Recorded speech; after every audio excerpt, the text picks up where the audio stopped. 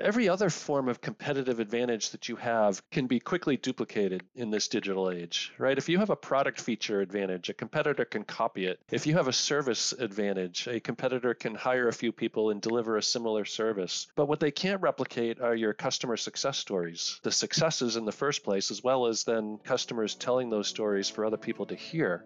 So how do you copy that? You can't.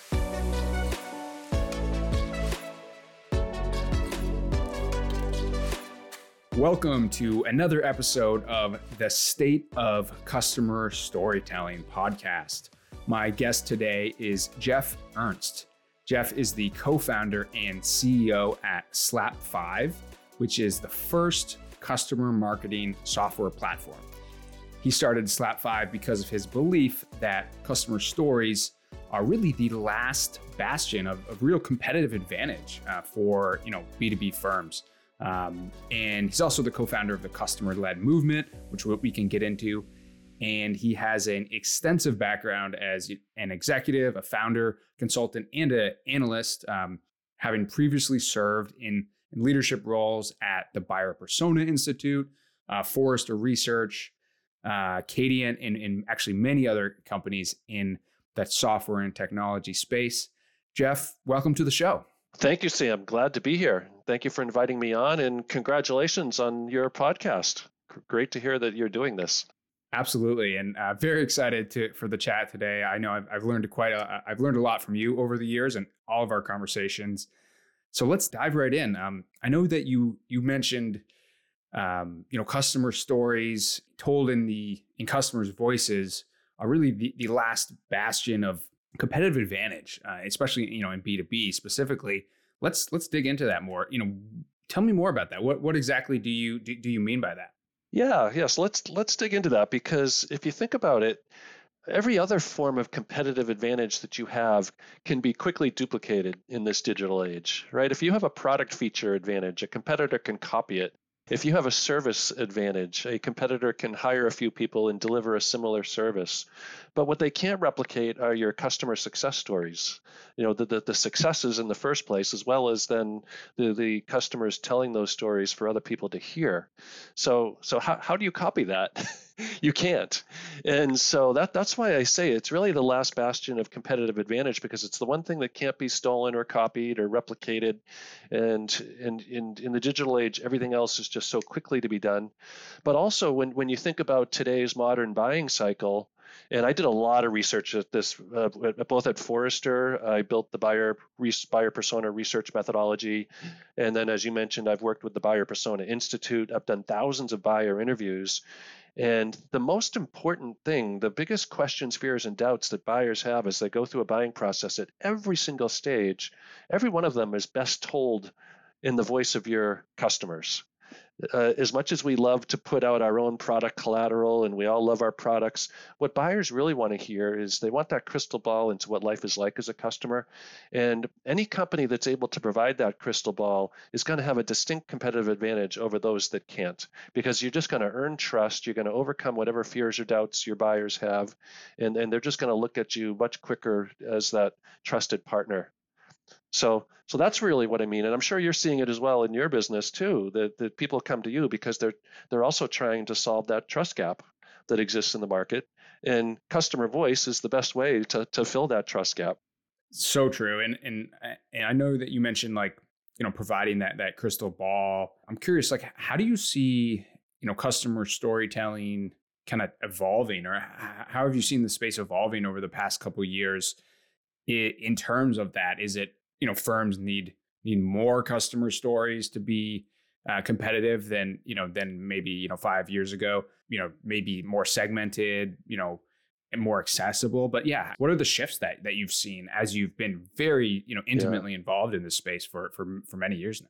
Yeah, for sure. And I like to think that I've helped lead some of this shift. Maybe that's a little bit of wishful thinking, but there's definitely a shift going on here, because the traditional mindset when it comes to customer proof are the things that I call like the happy quotes, And the kind of the classic PDF case study written in the third person by a professional writer after interviewing your customer, where it's lost all that authentic first person tone of voice, right? It just happens in the traditional case studies tend to be all about they make your product the star of the story, not the customer.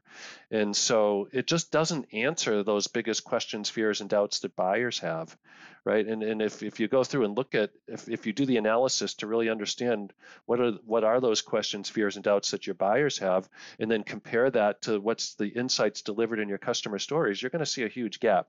And so, like I said, historically, companies have always relied on these 4-page PDFs, challenge, solution, result format with the little happy quote in the sidebar, or they do the happy day scenario stories where, the customer was in a world of hurt. They came to us, wear the knight in shining armor, and now they're living happily ever after. I mean, that's the story arc of a typical customer story.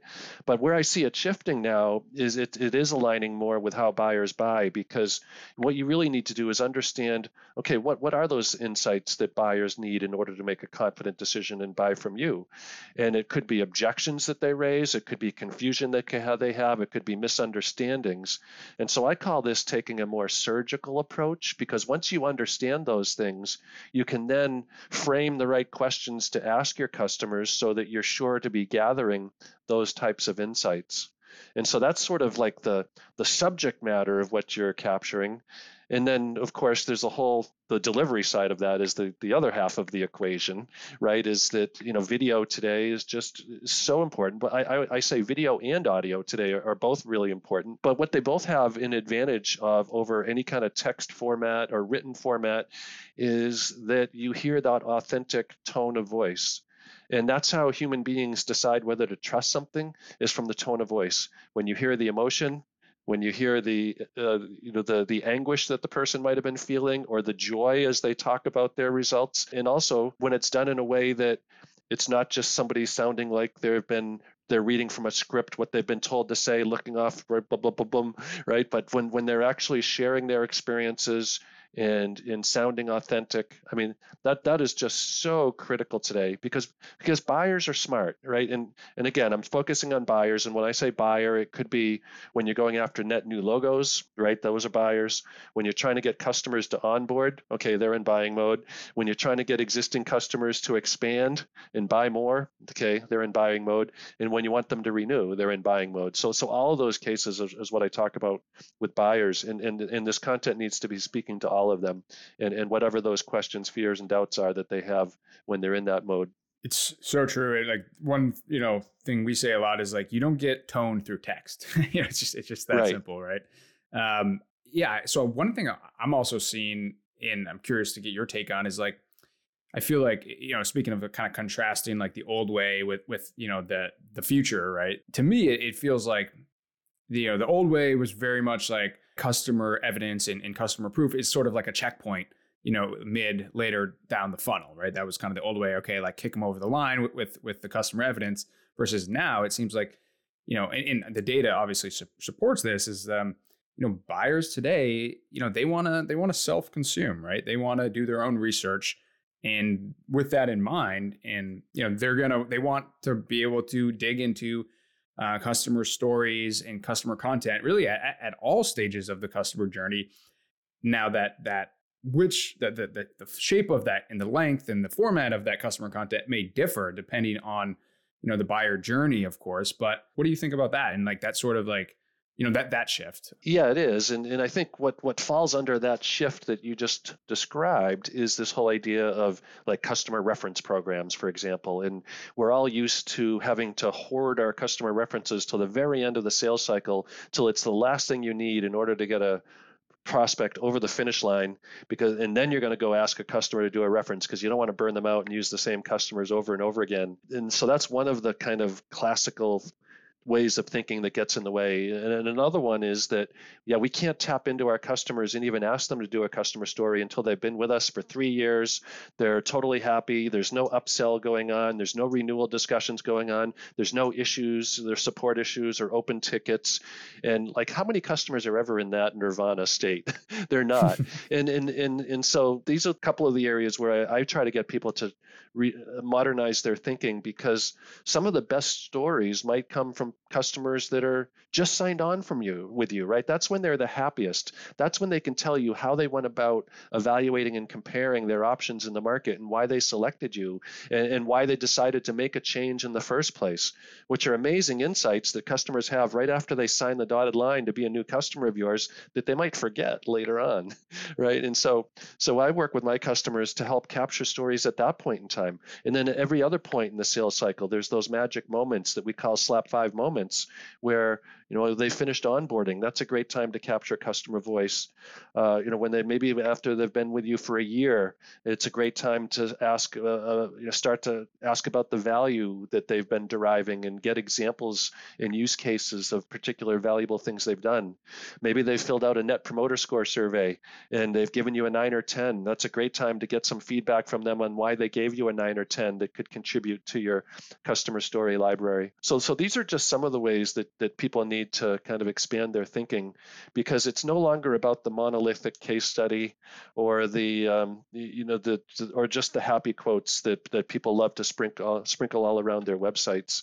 It doesn't mean there's not a place for the happy quotes, right? But I like to say to a company, when you just get these happy trite quotes, read them out loud at your company meetings and get your employees jazzed, because that's really what they're good for. They give everybody goosebumps, but that they don't really serve the needs of a buyer who's trying to overcome their fears and doubts. Absolutely. And to your point about, competitive advantage, like if your company, has happy quotes, and then the competitor has really what you're talking about, the real, insights and, actually customers sharing, knowledge, experience, and advice, in rich media. I mean, who's going to have the competitive advantage, right? So super, super good point.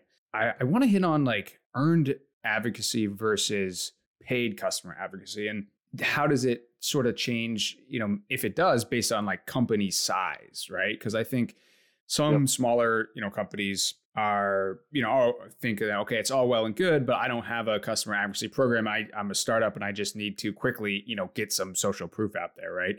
How do you think about that sort of relationship between, of course, earned customer advocacy and paid customer advocacy? Yep. And of course, with the idea being, how is, if I'm a marketer listening to this, how can I succeed and do what we all want to do, which is more earned customer advocacy? Right. Yeah, and I'm glad you raised that, and I'm glad you've been following that, because I coined those phrases probably about 5 years ago. Coined earned versus paid advocacy, but it wasn't totally original, because it was a colleague of mine at Forrester that coined the term earned versus paid versus owned media, and so I co-opted that and applied it to advocacy, because I think everybody knows in media that earned media is like your most valuable media. Right? I mean, you can pay all you want, but the ROI and the real bang for the buck comes from earned media. And so same thing with advocacy. I mean, so just to describe what I mean by that, this is, I think, where advocacy is shifting. And the reason why it's so relevant to customer stories is because the more you take a more modern view of advocacy, which is earned advocacy, the easier it's going to be to get customers to step up and want to share their stories. Because here's how we've always done it in the past. We think about customer advocacy as, let's identify the top 3 to 5% of our raving lunatic fan customers, and let's go after them and beg them to do favors for us, and we'll bribe them by paying them $500 to do a testimonial video, or we'll pay them, $50 to go write a review on G2, or we'll pay them, $300 every time they do a reference call or something like that. And so that's what I call paid advocacy, right? You're offering a bribe, and then the customer waits for the bribe to come, then they do it, and then they get their reward. It's like training a dog, right? The problem with that is that it turns your relationship with the customer into a transactional relationship, and it becomes one where they're only going to evaluate whether they do it based on the size and value of the reward. And if that's not sizable enough, they're going to say no.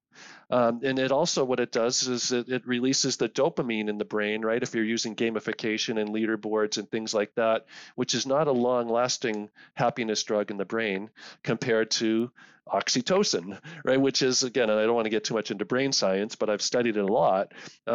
So earned advocacy is all about creating a two-way exchange of value with your customers. So you make them successful, the power of reciprocity is going to make them turn around and want to make you successful.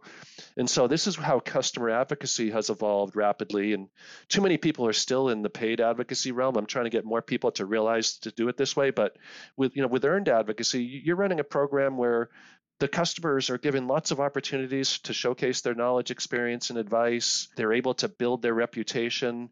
And so there's a lot of intrinsic value for them, especially to share their customer stories. So instead of giving them rewards and payments, instead they're getting intrinsic benefits by building their career, things that they value even more that are going to make them really feel more of a trusted relationship versus a transactional relationship with you. And this is what releases the oxytocin in the brain, the love drug, and builds long-term, lasting relationships with customers. So again, as it relates to customer stories, the best way to do customer stories is to be doing it throughout the customer lifecycle, not just saving them up until that one point, but in order to be doing that without hindering your customers, you need to be engaging them in acts of advocacy where they're mutually benefiting, so that they're going to be readily and anxiously awaiting the next opportunity that you offer them. And I can say, I've just done like 3 customer interviews for my clients today with their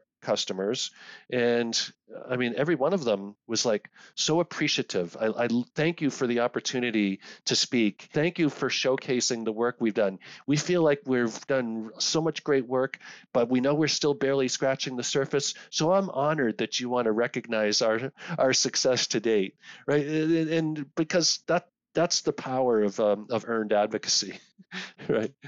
So I don't know if you're seeing the same thing, but it a lot of it comes down to the incentives. And I like to use the analogy, Sam, if you think about if you were to go to TripAdvisor and you were to see a review about a resort, and then you found out that person was paid $1,000 to write that review, how much trust are you going to put in that review?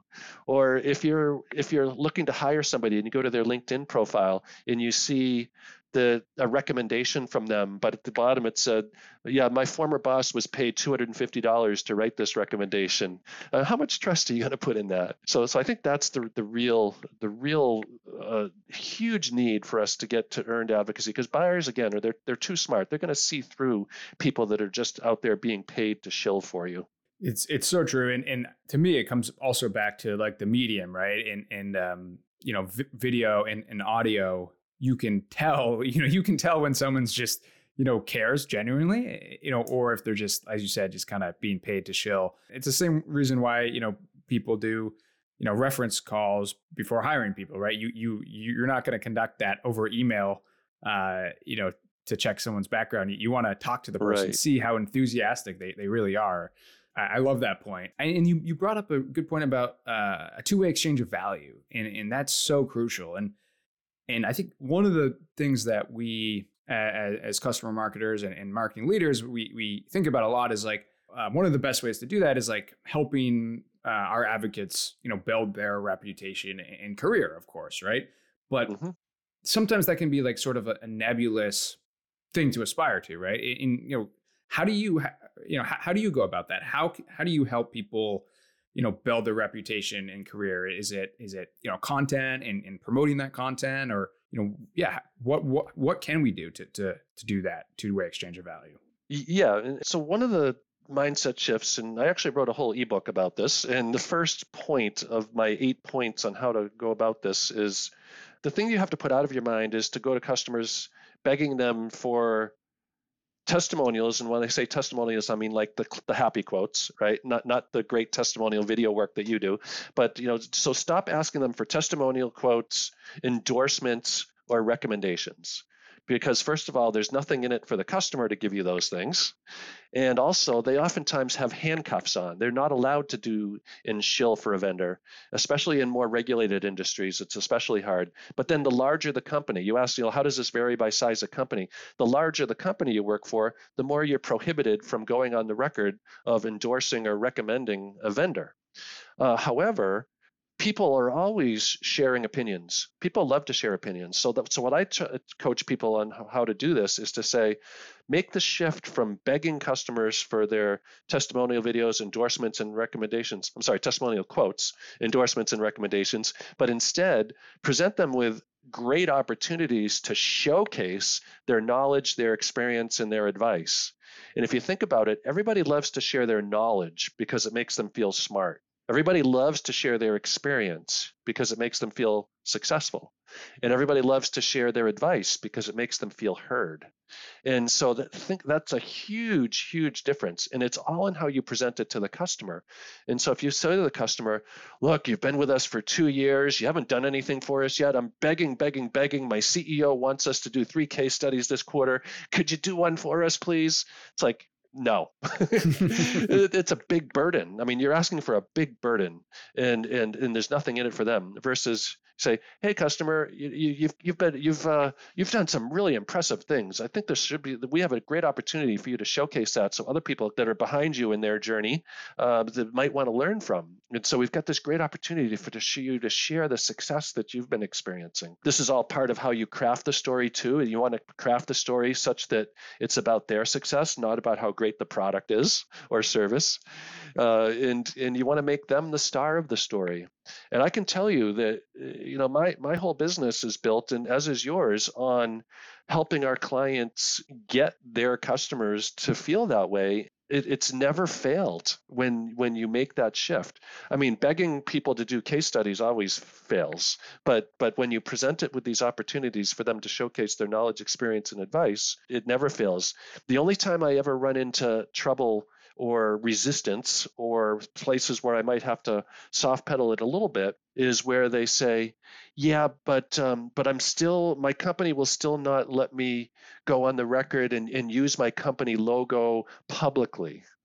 And then I'm thinking, okay, well, what I say to my clients is, okay, so for that customer, they have some great stories that they're sharing. What if you tell that customer, we're not going to put this on YouTube or CNN or broadcasting it public for the world to see, but we'll use this in sales cycles that with highly qualified prospects, and now that customer has covered their butt and you've now controlled the distribution of that story. But even having a story like that you can use in your sales cycles, it's phenomenally successful. Because I talked about like the reference, overuse, and burnout earlier. Imagine now that your sales team can have this library of customer stories that they can use to reduce the need or deflect the need for these live one-on-one reference calls, and they can introduce them earlier in the sales cycle.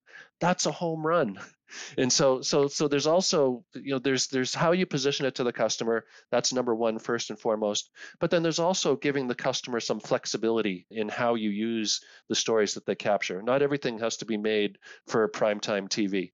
It's true. And how do you think about kind of deciding that, right? Because like you said, not everything needs to be, sometimes things, it's really about the content, right? And rough and ready is more than okay. And then, maybe if it's like a featuring on the homepage, it does, need to stand up to the quality or the design of the rest of the brand. Yeah. How do you think about that relationship in terms of the quality and setting an overall strategy around that? Is it just as simple as like mapping it out and fitting it to the place, or what have you learned there? Yeah, what I've learned there is, and what I coach my clients on too, is also to think about what strategic growth initiatives of your company are you trying to support with these customer stories that you're creating? If the strategic growth initiative that you're trying to support is to position your company as a thought leader and create a great brand impression about your company, then yes, the highly produced, and I've seen some of your work, it's amazing, the professionally produced work that you do. Thank you. I mean, that makes an amazing brand impression. on somebody that, put that on your homepage, showcase that, play that at the beginning of your sessions at your user conference, play it at your company meetings. It gives people goosebumps, right? It's so powerful. Some of the highly produced stuff may not be as credible when you're using it in place of a reference call. Okay, and so this is where I see some people making the mistake. They're trying to take the same vehicle and use it for all channels because I paid this much money for it. Let me just fire it everywhere. Where that more authentic, non-produced content might be a lot more effective and convincing when you're trying to use it because you've asked a customer to answer the 10 or 15 most frequently asked questions on your reference calls, and you've created a recorded reference, and you're now presenting all those. In those cases, the person's job is not, they're not looking to be entertained or for a brand impression. That person is looking to really get that crystal ball into what life as a customer is like. So they're going to be more concerned about, is this addressing this concern I have? Is it addressing this doubt? And if it doesn't, it's not going to be as effective. So in that case, it's sort of the substance is even more important than the style. And so there's a place for everything. But to answer your question, it's really, what is the strategic growth initiative or the challenge in the market that you're facing that you're trying to overcome with this customer story, and let that determine the format, how professionally produced it is, or versus how more authentic it is, and how you distribute it. And there's a need for everything. And as I said earlier, I mean, and too, the customer voice, it answers questions and solves doubts at every stage of the buying cycle. From very first awareness, it helps people kind of get a good feeling that other people have solved this problem similarly, all the way through evaluation, through purchase, and then through post sale. So true. And like you said, it's really like a yes and not like an either or, right? It all comes back to the strategy. I think, for anyone listening, that's, such a salient point is like, just like anything, first, it pays to get really clear on, what is the strategy and, what are the key strategic initiatives, and understanding where are the gaps and where, as you said, customer stories and customer content can fit in there. You mentioned reference calls a couple of times, and I want to dig into that a bit because it's reference calls, I think, are this sort of interesting, phenomenon where like the references don't necessarily like to do them. Buyers, salespeople don't like to give them out. Buyer, it's kind of like inconvenient for everyone, but it's sometimes, helpful. I mean, in some situations for sure, but like at the same time, I'm curious, just genuinely curious, like, do you guys think, and is it your goal somewhat to kind of, I don't want to say kill the reference call, that's a little too dramatic, but like, right. And to some extent, like, is that your goal? And yeah. Yeah, well, you're never going to kill the reference call, right? Because there's always going to be a need to, either procurement requires the buyer to talk to 3 references just to check the box, or in some cases there might be some serious concern that a buyer has where they need to run that by a few, or maybe it also depends on the stage of life cycle your company is in, right? The earlier stage you're in, the more people and the more innovative the solution you're bringing to market versus kind of a legacy solution, the more they're going to want to hear other people that have experimented and taken the plunge with something new. Again, if you're selling to a total early adopter, they're going to buy it without references, right? We're talking the people that aren't really early adopters who need to hear the other people's experiences. So that again, you're never going to kill the need for references, but you can greatly reduce them, because salespeople cringe, right, when they're asked for the references, because they know they're going to lose some control here. You never know what that customer is actually going to say. Did they have a bad day? Did they have a fight with their spouse last night? Are they going to just be in a bad mood, or are they going to be in a great mood? And they take 2 or 3 weeks oftentimes to align calendars to get them to take place. So it's basically putting a wedge in your sales cycle. It's delaying it. It's giving competitors an opportunity to get in there, and it's making it really hard. And so if you can have this concept, I call it recorded references, but if you can find out and this is one of the things we do with our clients. We find out what are those 10 or 15 most frequently asked questions on customer reference calls. And let's interview a few customers and ask them those 10 or 15 questions and answer them with discrete little video snippets and publish that on something, put that into the hands of your sales reps right within Salesforce, where they can, or HubSpot, whatever CRM you're using, and allow your sales reps to try to use that now to deflect the need for live reference calls. Because it's going to do a number of things. One, it's going to allow the sales rep to respond right away when they get asked for the references. And so that you don't have that 2 or 3 week gap of scheduling. And so it's going to give the customer some of that satisfaction of hearing what other customers have to say. As I mentioned earlier, the second thing it's going to do is it's going to allow the sales rep to use those earlier in the sales cycle so that they can start to overcome doubts and earn brand preference earlier versus hoarding things until the end. And then ultimately, it's going to be a better experience for your customers who are giving that reference content. Because, and this has been my experience, I don't know if you have it too, but when we position this as an opportunity to customers to do one of these recorded reference interviews, they'll oftentimes say, I like doing reference calls because I like having conversations with customers, but what I don't like is having to answer the same 10 questions over and over and over again. So why don't you just record me answering the vanilla questions, and then I'll jump on the call and answer those 2 or 3 additional questions that are special, unique to this prospect. because some people still like doing the reference calls because they're expanding their network.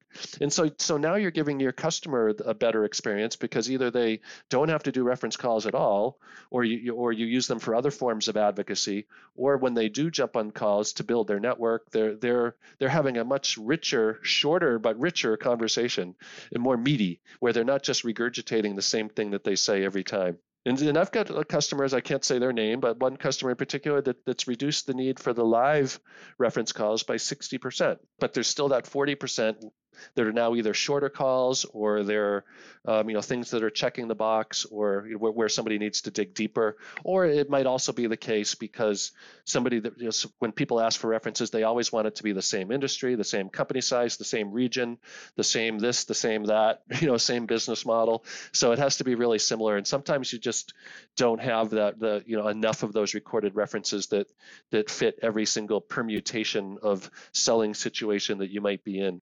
Got it. And yeah, that makes complete sense. And so reference calls, they're not going away. However, it sounds like the best practices in the future of customer advocacy is, more of a reliance on evidence and relatively less of a need for reference, right?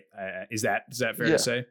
Yeah, less of a need for that live one-on-one reference call because you lose control when you have to set those up, but also doing it in such a way that it's making it more pleasant and enjoyable for your customers who are participating in your reference program. That's critically important too. You don't want to burn them out. You can't go back to the same customer and have them do 10 reference calls a quarter. They're going to finally say, don't you have anybody else? I mean, am I the only one that does this? And for a lot of companies, they only have 2 or 3 customers that are willing to do reference calls. I mean, what do you do in that situation? So it's tough. That's why the value of the work that you and I both do. I mean, it's tremendous in helping reduce the need for these live one-on-one reference calls. Reduce it without eliminating it. I call it reference deflection. Just like you have support deflection in the call center, you try to deflect calls to self-service. Same thing. You're deflecting reference calls to self-service. That's my analogy.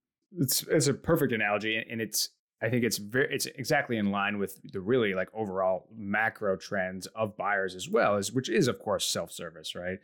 For any marketing leaders, customer marketers, advocate marketers, or who are listening to this and maybe they love what they're hearing, but they feel like, man, we need to get started. We need to catch up. How should someone get started? If they haven't done a ton of, customer stories, and don't have a very robust sort of library or practice yet of creating, these customer stories. Yeah. Yeah, great question. I work with companies that are just starting all the time like that. Their first dipping their toe in the water of knowing that they need to do this, knowing that they need customer proof. But where do we start? Usually where people do start, unfortunately, is, okay, we're going to follow the traditional mindset, which is to write a case study, and so because nobody ever got fired for writing a case study, and there's still so many executives and sales leaders, they still think that that's the bright shiny object, that's still the best you can do. They're not familiar with some of these better ways of doing things. So a lot of times the marketers or sales enablement people, or even if it's very small companies, they're the one person responsible for the whole go-to-market strategy. They're getting this pressure from above to just write more case studies. But what I suggest they do is, I wouldn't even start there, because that's too hard. I would start with, first of all, even just ask around your company, the people that have been dealing with your early customers, and find out, where's the rub when we try to sell? What are the objections that frequently get raised?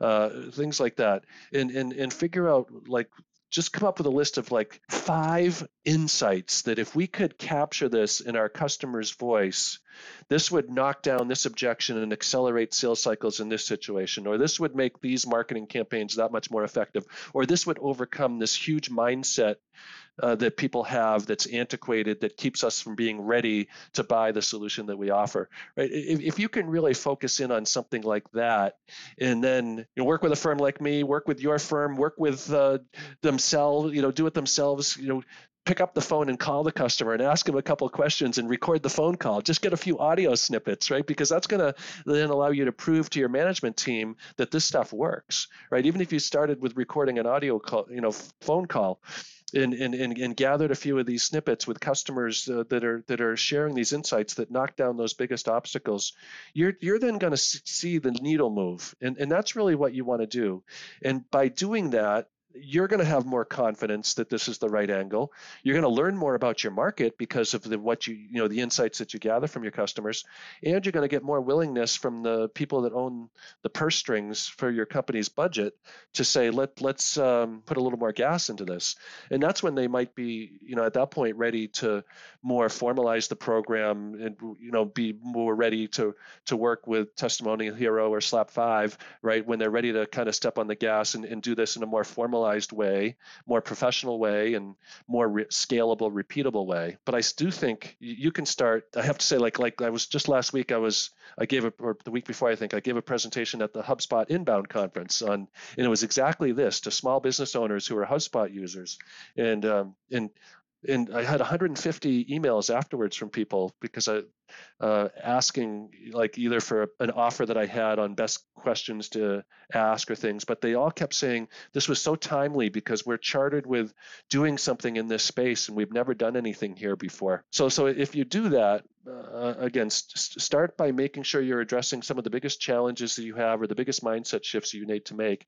Get some customer voice and start to use it and see how it works, and be agile about it, right? As you try it and learn, test it. If this is ineffective, then that wasn't the right insight. The other thing that I can tell you is that with all the clients I work with, when they start to put these customer proof points and customer voice snippets into the market and sales starts to use them, sales tends to learn even more what the real objections are or what the real fears and doubts are. And so it's a great way also for you to see what's working in helping accelerate sales cycles, which at the end of the day, for a small company just getting started is what you're ultimately looking to do. Right? You're looking to bring on more customers faster, and so that's just a quick way to get started. I love that, and so true especially for the smaller companies, right? Is like they're very revenue focused, right? They can't afford to sometimes play the long game. So in getting those quick wins with the customer stories, yeah, that's such a good point. Fantastic. And so, Jeff, where can people get in touch, and learn more about you, learn more about Slap 5? Which I highly recommend checking out. Yeah, where can people get in touch if they want to connect and learn more? Yep, you can always find me at jeff@slap5.com, JEFF, and Slap5 is spelled out, SLAPFIVE. I'm also Jeff Ernst on LinkedIn. if you want to check me out there, or slap5.com. And if you're intrigued by any of these ideas and things that I was sharing, as I said, I do have an ebook that's like, what's it called? It's From the Horse's Mouth. It's like how to get your customers to share their voice, which is usually the biggest challenge that people have, especially when they're first starting out, is I just don't know if I have any how to get my customers to want to play. And so that's usually the first hurdle. And as I said, we could do a whole session just on that. But ping me as well if you want that, or if you want the thing I mentioned that I offered at the HubSpot session, which is the best performing questions to ask your customers. That's also something I can send you. So people, if you want a copy of that, just email me at jeff@slap5.com. Love it. Thanks so much, Jeff. This has been great. We'll have to do a round 2 sometime. Yes. And yeah, have a great rest of your afternoon. All right. You too, Sam. Thanks for having me, and continued good luck with your podcast series. Awesome. Well, folks, that was a fantastic episode with Jeff Ernst, CEO at Slap5. So many notes there, but the taking a more surgical approach to your customer stories, mapping out the QFDs, the questions, fears, and doubts, thinking about those frequently asked questions that buyers have. The value of authenticity and tone of voice and audio and video, the fact of customer stories being one of those last true competitive advantages, right? And of course, the two-way exchange of value, earned customer advocacy versus paid customer advocacy. So yeah, fantastic episode. We'll have links in the show notes. And again, this is the State of Customer Storytelling podcast, where we really dive in and explore how you can make customer stories your competitive advantage. And if you have any guests that you want to see on the future episodes, just shoot me an email. My email is sam@testimonialhero.com. Thanks so much, and we will see you in the next episode.